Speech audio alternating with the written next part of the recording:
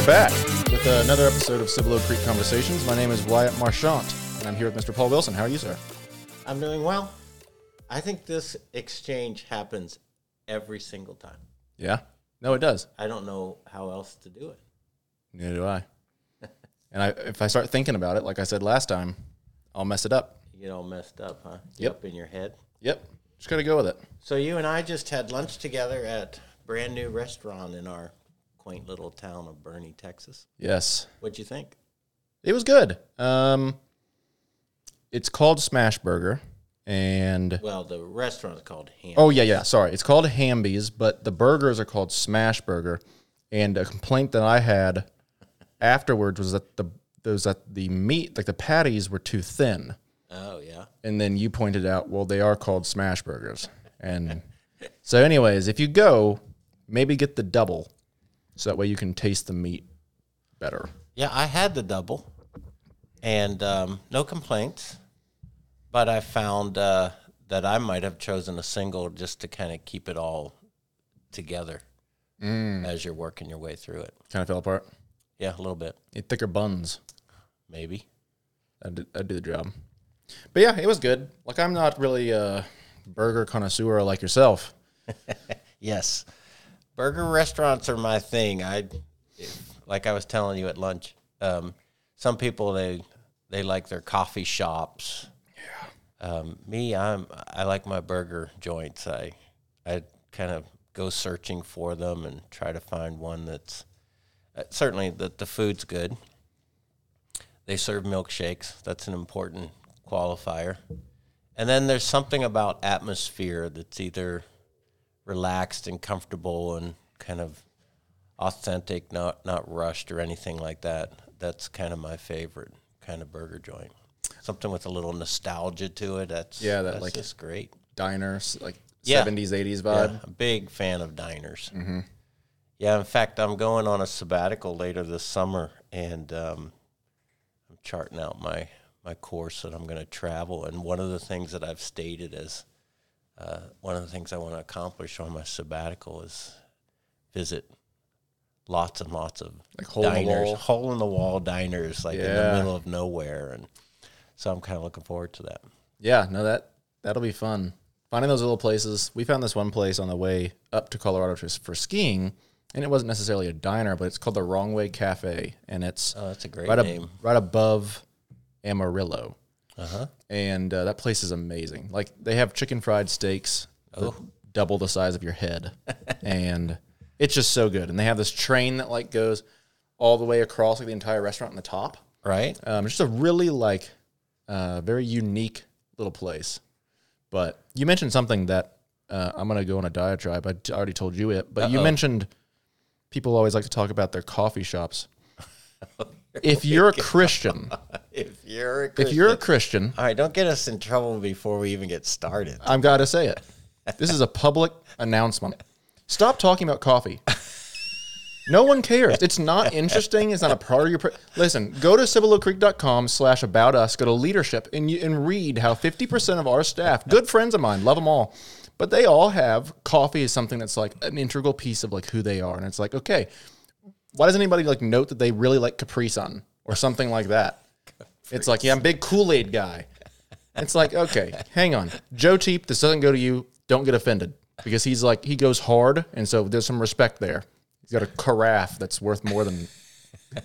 Your car. Yeah. Carafe is a pitcher, by the way, for those of you who don't know or care. Wow, you're just making all kinds of friends here at the start of this podcast. That is not my goal. Yeah, it's a big joke around our staff is that they all love coffee, most all of them, and I do not like coffee at all. I don't like the smell of coffee. It smells skunky to me. And so to walk into a room with multiple coffee drinkers or somebody's brewing coffee in their office, I find it, what would be the right word? Disgusting, but that sounds a little extreme. I don't enjoy it. So we give the coffee drinkers around our place a fair share of grief, and they just serve it right back. Yeah. Yeah, coffee drinkers and wine drinkers. They're like little tribes. They're very, very passionate about their drink of choice, and We're I'm just lucky a little that- more simple than that, I guess. For people in ministry, they're lucky that they do ministry here, because like anybody from a place that doesn't have a Starbucks in every corner would find us so pretentious. What kind of coffee do you drink? Oh, a mocha chocolate latte with extra whatever. Gosh. And then a man's ordering that? Okay, hang on a minute. Okay, I'm done. Wow, that was a strong start to this podcast. So what are we talking about today? yeah, so I just thought that I would ask you some questions, as you're Okay. a pastor of many years. Like 35 Yeah. years. For years I'd say, well, I've been a pastor for like 30 years. And I just realized not too long ago, no, now we're up into the 35-year range. Mm-hmm. If I take in all of the years that I've been somehow connected to ministry, either part-time or full-time, it's just sounds like a long time now. Heck, I just hit 5. Well, it'll be 6 come August for me, and that sounds weird. Yeah, well, you got 30 years ahead of you. Yeah, I do. Granted, it kind of fits, given that everybody always says that I'm like a 45-year-old in a This is true. 25-year-old body. If you didn't pick up on that from me just going off just then. More like an 85-year-old who sits on a porch and just complains. But yeah, so anyways, I thought I would ask you some questions. Just, I know that you're someone who pontificates. That's a word you like. That's a good word. And you are an observer, such as myself. And so I thought I would ask you some questions about what you're kind of seeing, where you're kind of seeing the tides, where they're kind of going, where the winds are blowing. That's what I'm thinking of. In regards to the church or Yes, so in regards to the church, and then also just kind of like Christian culture. Christian culture? I'm going to take an exception. I'm not sure I'm a pontificator. I'm a contemplative. What's the difference? A pontificator is somebody who speaks very authoritatively about what they believe. That'd be me. I'm not saying that would be you. I'm more a contemplative, where I'm a thinker. I mull things over. I stew on them for long periods of time, and then speak from that. But a pontificator is a little bit more of an assertive, sometimes a loudmouth. You're the kind of person that people like me go to, if they're wise, to make sure that we're at least pontificating about the right thing. Yes, this would be true. That's the nature of wisdom, is to visit with those who may have more experience or insight to validate if, in fact, you're headed in the right direction. So you're being a wise young man. Listen, I am bridled. People, it might surprise you, but I am restrained. But anyways, so I thought that I would ask you first, what are a few things that you notice in the church and kind of Christian culture? I don't know if those are necessarily two different things, but what are two or maybe three things, a handful of things that you kind of see that concerns you? Some trends that are happening, or just anything that or maybe even some like wrong teaching or beliefs, whatever it would be. What are some things that you see in the church that are concerning to you? Yeah, there's when you pose those questions to me, sometimes I like to, like I said, I like to stew on things for a little while and think them through. And then there's a little bit about the nature of this podcast as a conversation that I really like to just sort of pay attention to what are the first things that come to my mind. And when you posed the question last night, two things kind of popped in my head pretty quickly as things that I tend to think about with a certain amount of concern.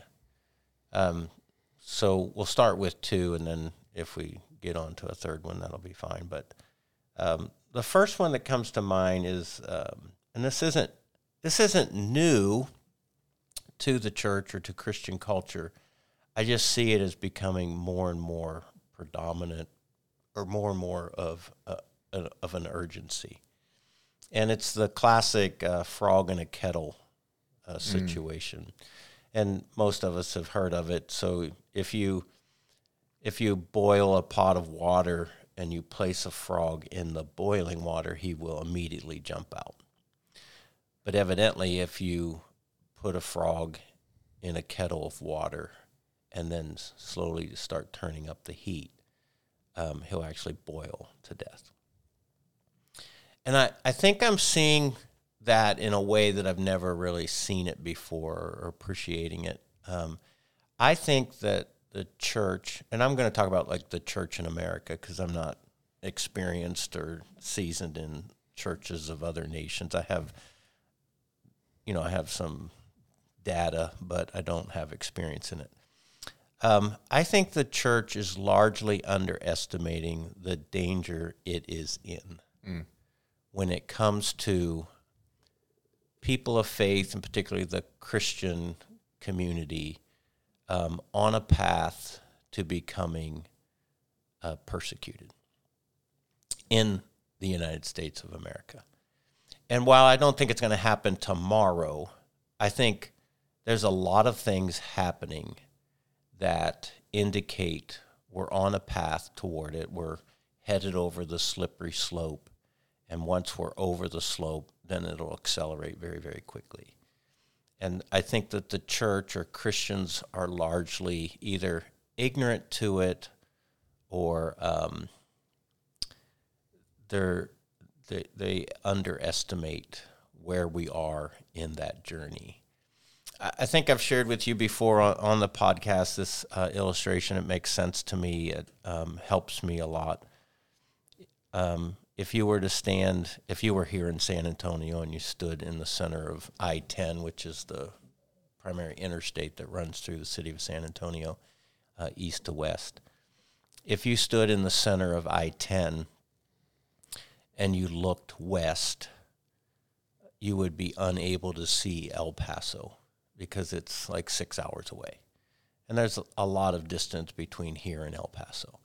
If you turned and looked east, you couldn't see Houston because it's 3 hours away. And there's buildings and rises and falls and billboards and everything between, so you can't see Houston, you can't see El Paso. But here's what I know. If you got in a car and you drove 6 hours west, you will come to El Paso. Yeah. And if you got in a car and you drove 3 hours east, you will come to Houston because that's where the road takes you. And so I'm looking at culture, the heart of a pastor, I'm looking at culture and saying, if we stay on the road that we are currently on, we will eventually arrive at a place where Christians are, in fact, persecuted as a people in the United States of America. And the religious freedoms that we have enjoyed and felt was protected by the Constitution of the United States will have changed dramatically. And there's things happening now where I'm looking at what I consider to be the groundwork for that. As Christian ideas become considered more and more antagonistic or perceived as hateful or perceived as fascist. And that's a lot of the language that's being aligned toward Christian groups and Christian beliefs because they're so opposed in a non-Christian society that doesn't believe or embrace those things. And so we're seeing Christians or conservatives are more likely to be censored, more likely to be canceled, more likely to find some kind of shenanigans surrounding their platforms that they might have, whether that's in media or social media. And so we're just seeing that that's happening more and more frequently in the U.S. We're looking at things that are happening on the American secular university campus where conservative students and Christian students are enduring quite a lot of difficulties in either expressing their perspectives or having a voice. And even in some instances, there's illustrations of it. It's not like I'm making this up, but there's illustrations of students being penalized in the classroom for their conservative positions, whether that's writing a paper or speaking up in class and literally, either receiving a poor grade or, being mocked. And again, we might say, well, that's not a big deal. It is a big deal with how predominant it's becoming, how frequent it's becoming. And like I said, I just see it as groundwork being laid to where conservative or Christian beliefs will become more and more mocked, more and more maligned, more and more dismissed, more and more viewed as the problem, as being hateful, as being, and this, fascist is one of these popular terms, more and more racist, more and more misogynistic, whatever labels that are so popular nowadays for, quieting people or, silencing people. I just see that happening more and more. So again, I'm in my car driving west, and maybe I'm only an hour out right now, and so it doesn't look like it's that big of a deal. But I think at the pace that I'm seeing it happen, if I keep driving, I'm going to get there. Yeah. And I just read an interesting article yesterday about a young man. He was 16 years old. This happened in Canada. He was at an event. It was some sort of a celebration of trans and gender identity, sort of protest of some kind. And again, I only have what I read, so naturally there's always two sides to a story. But from the article I was reading, and let's just say to any listeners, this was not on Fox News. In the article I was reading, he was just handing out Bibles to the participants in the protest. I saw this, yeah. And he ends up getting arrested.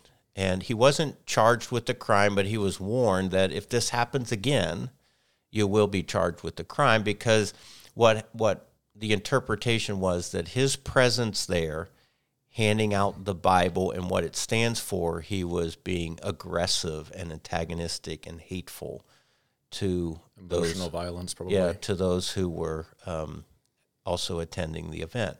And we can say, well, that happened in Canada. That's not the United States. True, I'll grant you that. But two things. It demonstrates what can happen in a society under certain political and ideological influences. So it can happen in a country. So it's not impossible to think that it could happen in the United States, particularly with some of what we're witnessing. And secondly, Canada in many ways is just a few years ahead of where the United States wants to be when it comes to sort of the dictate of government on how society is allowed to behave and what the penalties are for it. And so you get a sense that there's a lot that secular U.S. is learning from Canada and yearning from Canada. Like, we would like to see that sort of authority, that sort of penalty, that sort of censorship to be allowed here too. So I don't think just because it happened in Canada, you can just immediately say it won't happen in the U.S. Because what we're seeing now that's happening in social media, what's happening in the news, what's happening in politics, much more frequently, you wouldn't have imagined that 50 years ago. But we've changed, and things are moving quite along. So I'm looking at the church, and let's just say Christians, either collectively or individually, and they're either, one, ignorant to it and its severity or its urgency, or they're so intimidated by their culture and their society and the possible penalties of getting involved that they're shrinking back. They're not saying anything. They're not standing up. They're not speaking up. And so, in a sense, the gates of hell are prevailing. Now, we know the promise that the gates of hell will not prevail, but that isn't a promise made to the United States of America. That's just a collective redemptive game plan of God that ultimately Christ wins. But that doesn't mean that the gates of hell can't prevail in a society, in a culture, in a country. And as the force for good that the church was intended to be, the more it shrinks back and becomes quiet and intimidated, the more likely that evil is allowed to advance. And I won't get the quote Wyatt right, and I don't remember who exactly, but it's a very familiar quote that, all it takes for evil to advance is for good people to basically do nothing or to say nothing. And so that's, as a pastor, that's one of my concerns about what I'm seeing in the Christian community is this reluctance to engage, to be involved, because of all the labels that get slung about regarding the person who tends to speak up and take the opposing view. And I think we have to equip the church. We have to equip Christians to be discerning about these things and know how to engage. Not from a malicious, not from an antagonistic or aggressive perspective, but to know how to engage, how to stand up for truth in the face of the lie that's now being accepted as true.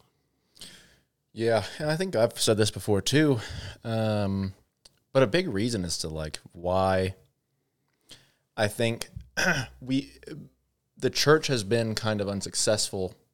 I think it's starting to slightly I think we're kind of standing up after we fell down, right?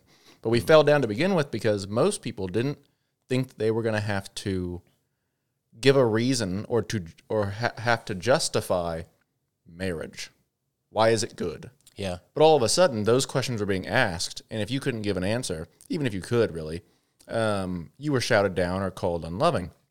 And then another thing is that I don't think many people realize that a lot of take the people out of it. I'm not going to say the people on the other side. The ideas on the other side that are the motivating factors that I think a lot of people have been gripped by.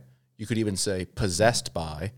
And yes, I would use that word. Right. That would be my word of choice.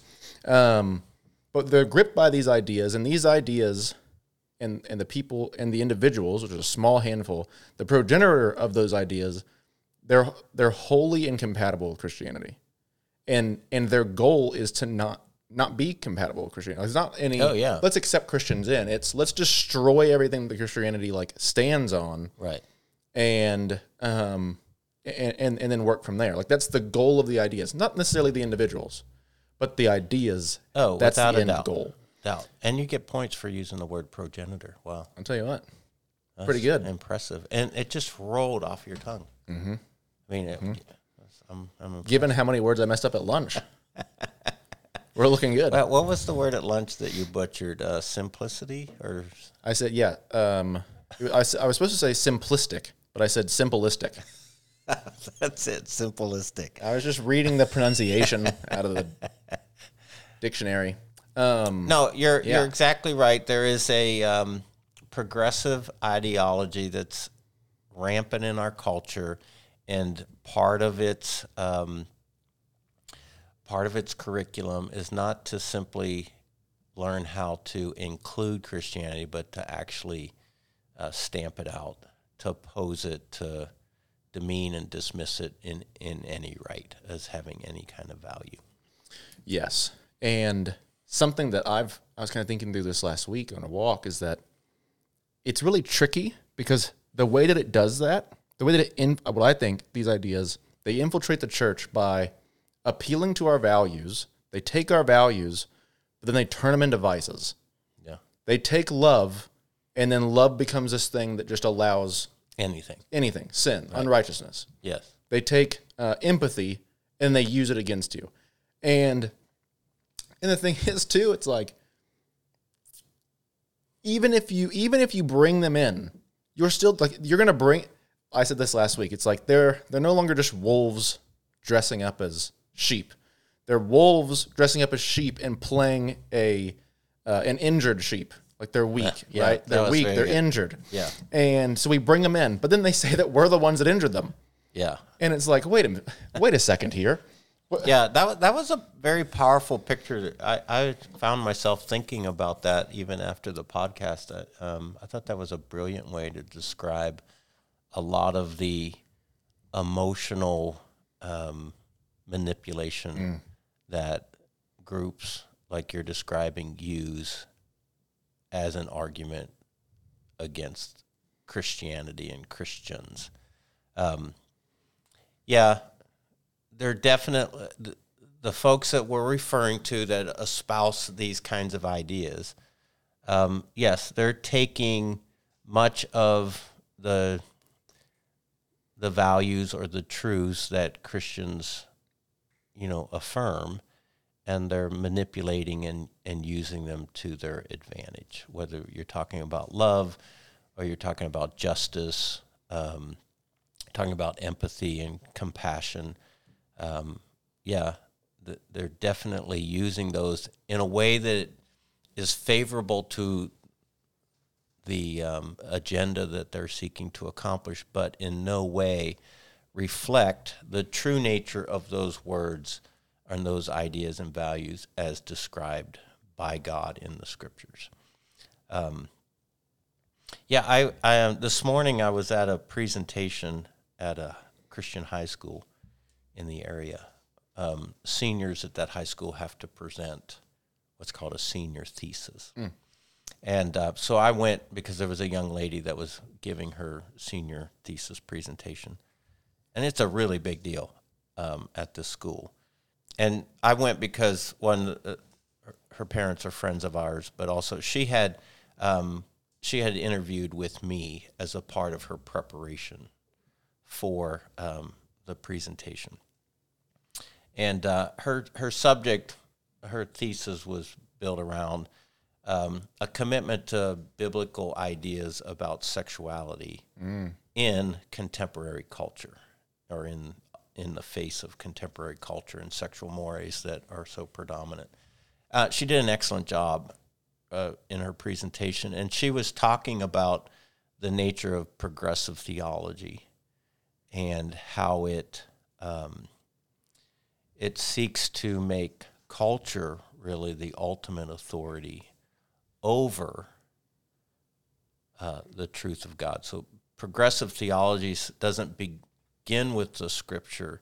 It really begins with culture and says, what does Scripture have to say about this? And anytime in progressive theology, what happens is anytime the Scriptures might say something that seems antithetical to what's happening in contemporary culture, then they want to make the Scriptures, they want to interpret the Scriptures differently, or create a certain amount of question or suspicion about the Scriptures in this regard, so that they can squeeze it and shape it and mold it into something that they can then use to basically make contemporary cultural behaviors acceptable. Yeah, that's called problematizing a text. Ooh, wow. Yep. That's the like I said, the progenitors. This is all kind of a game plan. You're full of words today. I've read this stuff because I'm like, how are smart people being so goofed? And I'm like, oh, this is like, you could draw it on a chalkboard. It's like a play. They have all these different plays. That one's called problematizing text. So if you don't like what Paul the Apostle says about homosexuality, well, just problematize it. Yeah. Throw it into suspicion, like you said. Make it questionable. Right. Then you have to pay attention to it. Yeah. And that's incredibly pernicious and easy to do because, you are scoring big points today. Pernicious. I use that one probably more than I should. You do. Honestly. You do like that word. I like that it word. that you use it because I've never used it. And no, I'm Yeah. sorry. I'm taking away from your good points. But it that's what I dislike about it, because we don't like people, I think, particularly Christians, want to be compassionate and loving, and they want to include people. I'm not going to say inclusive because it's been tainted. Granted, so is compassionate and loving, but yeah, they use those things and then they just problematize stuff and make it to where it's like, wait, hang on, like we did the whole, we're going to love the sin, or we're going to hate the sin, but not the sinner. That's 100% true. I believe in that. But it doesn't mean that we justify the sinner in his sin. Yeah. And it's like, that's what it's turned into now. Yeah, and this young lady this morning did a great job of describing exactly what you're talking about, how progressive theology, and then, of course, progressive churches, they want to, in the interest of being empathetic and loving and compassionate and inclusive, they're saying, yes, come to Jesus here in this context.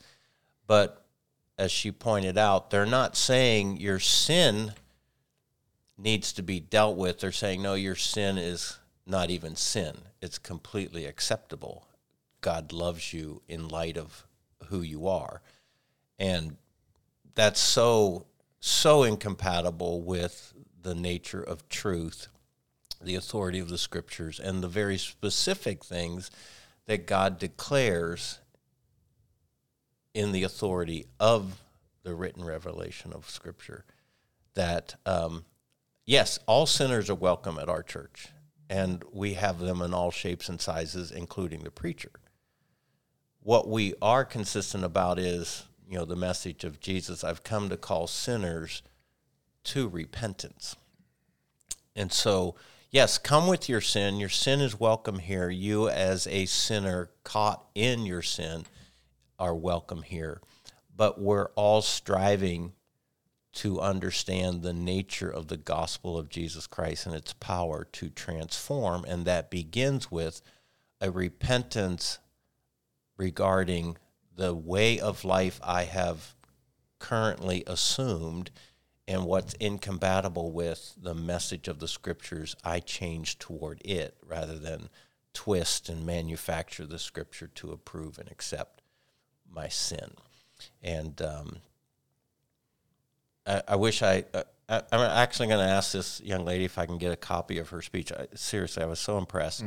But she quoted this one author that, and again, I can't remember the exact words of the quote, but she was essentially saying, when we do with the gospel what progressive theology seeks to do, then the gospel actually is no longer the gospel. It's no longer about the salvation of sinners before a holy and righteous God. Yeah. And so that actually brings me to the second thing that you asked, what concerns me. So the first concern is about what I think I'm seeing the church in somewhat of either an ignorant or an intimidated stance, this sort of backing down and backing away from the real concerns of the culture in which it lives, which I think brings me to the second concern I have, is just this enormous ignorance about an understanding of Scripture. And not only the content of the Scripture, but the nature of Scripture. So we have people who are largely ignorant about most any of the content of the Scriptures.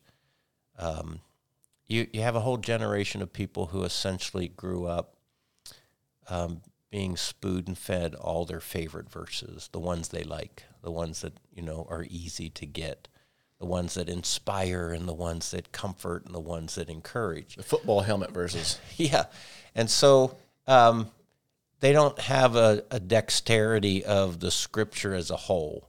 They don't know the hard stuff. They don't know the stuff that requires a whole lot of study and examination and deep thought.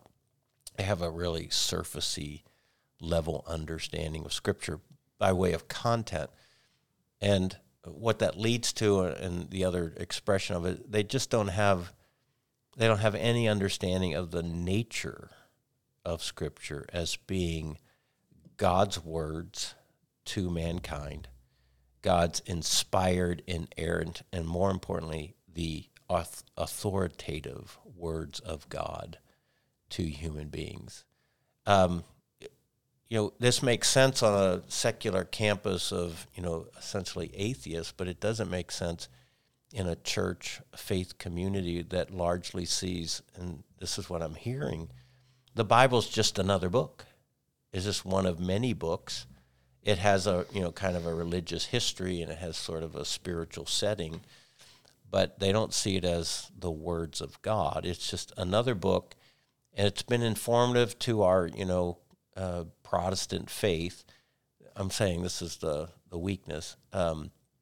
It's been informative to our Protestant faith and kind of been at the center of it, but so many people fail to see the scriptures as being a revelation from the living God to us as human beings. And so it's not optional. It's not inspirational in the sense of like lighthearted, just a pick-me-up. It is the very words of life and how we are to live our life. And it's not subject to the winds of change. It's not subject to, popular or contemporary society to where it can sort of say whatever we want it to say. It's the timeless, inspired words of God, and I don't think too many Christians really have an understanding of that anymore, and that concerns me. Yeah. Because it just becomes so easy to manipulate and to ignore and to, step back from if it gets really uncomfortable. Well, yeah, it's just, the second problem is what exasperates the first, almost.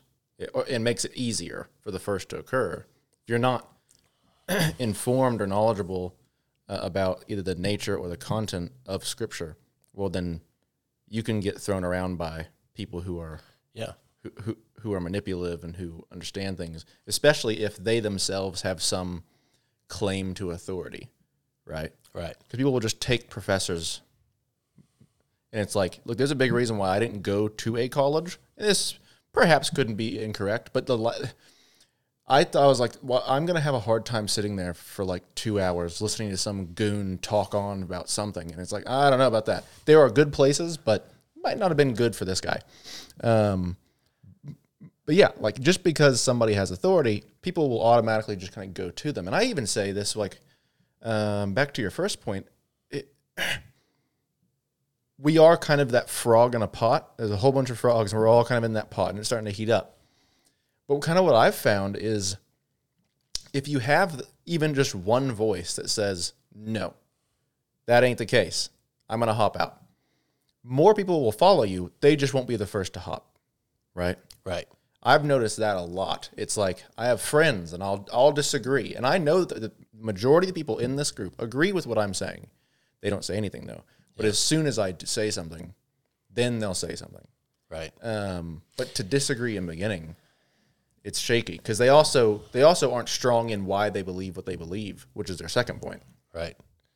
Yeah, when you're not strong in what you believe, then what you're saying is you lack the confidence and the courage to stand up for it. There's a real sense, there's an important sense to the word conviction. It's not just about, conviction is not just dogmatic.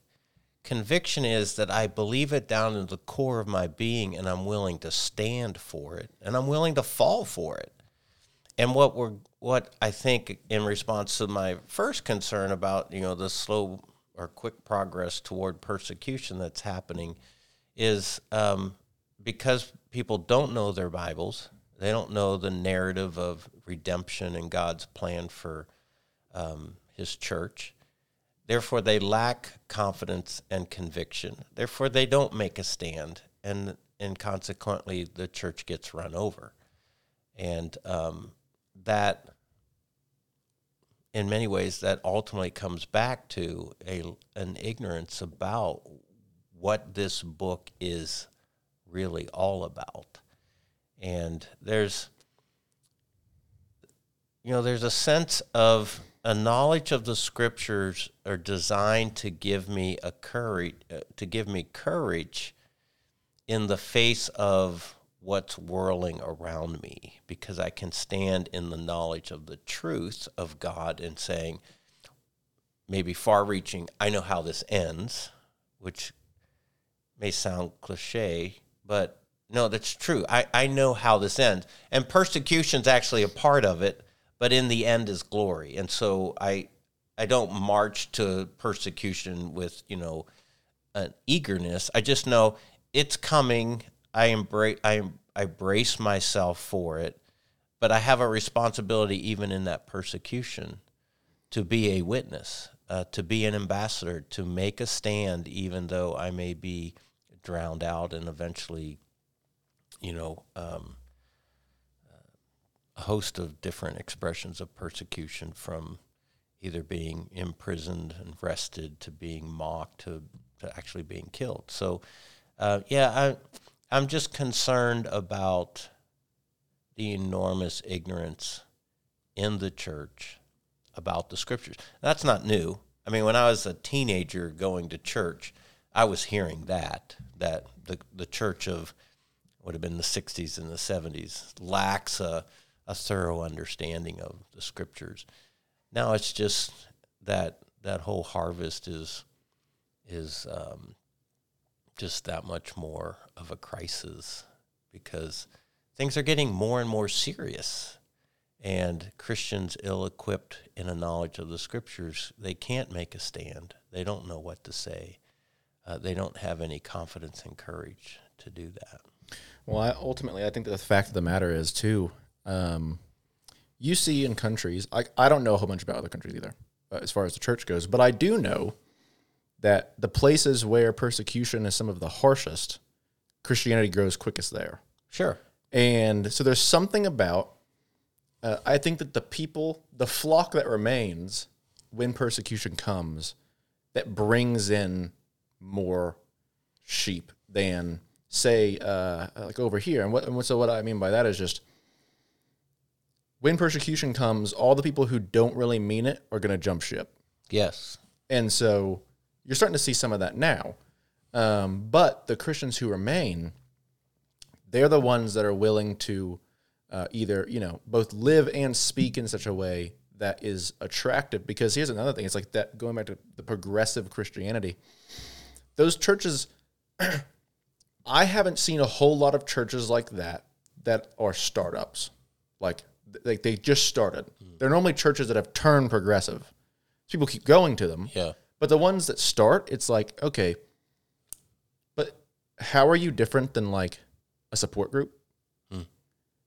You read their website and you're just like, you can control F and search for the word love 100 times. Right. Control F and search for sin, righteousness, repentance, not a single one. And it's like, okay, well, there's nothing here. Like, there's no reason for somebody to come join you, because you're not calling them to anything. Something else. Yeah, the sweetness and goodness of the good news, you can't taste it, you can't feel it unless it's contrasted with the reality of the ugliness and emptiness of sin. Right. And so whenever persecution comes, all those people who are just doing it, just kind of following along, they'll leave, and then it'll build up a stronger group. And so in a way, persecution's almost, not that it's good, but well, actually, it's good from a redemptive perspective. Yes. And we see that both in the Old Testament and the New Testament. I mean, the book of Acts is a very clear example of how the church was refined and strengthened through persecution. And we see in the early chapters of Acts, as Christians were persecuted, they ended up moving to new areas and the church grew. Because persecution has a way of calling out. And when I say calling, C-U-L-L-I-N-G, it has a way of validating who's real or not. And it then basically is raising up the true Christians among the flock that will be devoted to faith and will be courageous about a stand for their faith. And so, yes, you can make a biblical case for how persecution is, in fact, a good thing. It's a hard thing, but ultimately in God's redemptive game plan, it's a good thing because it sort of raises up a stronger, truer expression of what the body of Christ, the church on earth, was really intended to be. Yeah, it's the plucking of the vine, but what is the word? Pruning. Pruning. Yeah, the pruning of the vine. Right. No, absolutely. So, when I was in college, I read this interesting story. This is a stretch because college was a few years ago. I think I remember the gist of it. The story was something about a church in Russia that had gathered in some sort of secret place to worship together. And suddenly a group of soldiers in uniforms burst into this secret gathering. And they said, anybody who's willing to deny their faith in Jesus Christ, stand up. And so they stood up. And they said, all right, because you're willing to deny your faith in Jesus Christ, you're free to leave. And so they were dismissed. And they, ran off. And so everybody who was left, the handful of people who were unwilling to deny their faith in Jesus Christ, they thought for sure, here's what's going to happen. We're going to be killed because we've stood for the gospel and these soldiers. And so in the story that I heard, once the doors were closed and all these people had left, the soldiers said, good, we wanted to worship with true Christians. And so they ended up sitting down and enjoying this expression of true worship because they were surrounded by people who were authentically committed to their devotion to Christ. And I think that's a really beautiful picture of, I think, the heart of God for the church is that, he's not the least bit enamored with or impressed by imposters, and he knows who the imposters are. What his longing for is, it doesn't matter how small, he's looking for that handful of people who are truly devoted to the message and the authority of the gospel as salvation for sinners who come to Christ through repentance and then pursue and follow him from that starting point. Because that is, in fact, the church. It's those true followers of Jesus. And I'm just thinking the number of true, committed, devoted, authentic followers of Jesus is probably a much smaller circle of people than the current attendance at churches across America. And it will be persecution that will thin out the ranks. And we'll see that in very real ways. The more intense the persecution becomes, the greater the consequences of standing up for Christ become, the more we'll sort of weed out those who are the pretenders. So what you're saying is that this coming Sunday, that'll be a host moment? Yeah, we should try that sometime. Oh, very good. Okay, so those are your two things that you kind of see. Is there anything, I know we've kind of talked about this as we discussed them, but do you have any suggestions or maybe even just things that we can try that we could possibly do? The problems themselves kind of speak to their solution, but maybe just kind of go through for both the first and the second some steps we could take to address it, to reverse, go the opposite direction, or slow it down at least. Two things that come to mind is, one, I think we have to teach Christians the difference between morality and ethics under the influence of God versus politics. Because it's the thing I keep running up against, is so many moral and ethical dilemmas of faith are often perceived as, well, those are politics or those are political topics, and they're not. They've been politicized. I know I feel like I say this all the time. They've been politicized, but they're not inherently political ideas. Yeah. They are moral and ethical ideas, deeply spiritual at their roots. And therefore, we have to get the church to understand that avoiding those topics because we don't want to be political is just one of the other ways that we are intimidated into silence. I think we have to help people understand that what's happening in our culture, in our society, is deeply spiritual at its roots. And that's where the gospel comes in, and that's where the power of God comes in. That's where the truth of God comes in. And so I think if we're going to counteract sort of this seduction that's happening to the church has to become wiser about the nature of the things that it's encountering. It's not just social, it's not just political, it's not just kind of popular.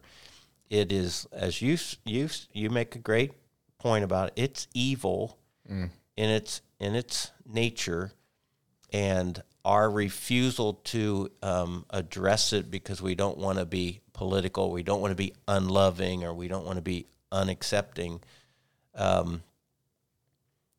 that whole seduction, that whole misunderstanding just leads to the church not being able to fulfill its intended purpose as salt and light in the world. So I think that's one of the ways. The second way is everything from preaching to teaching to small group curriculum or life group curriculum to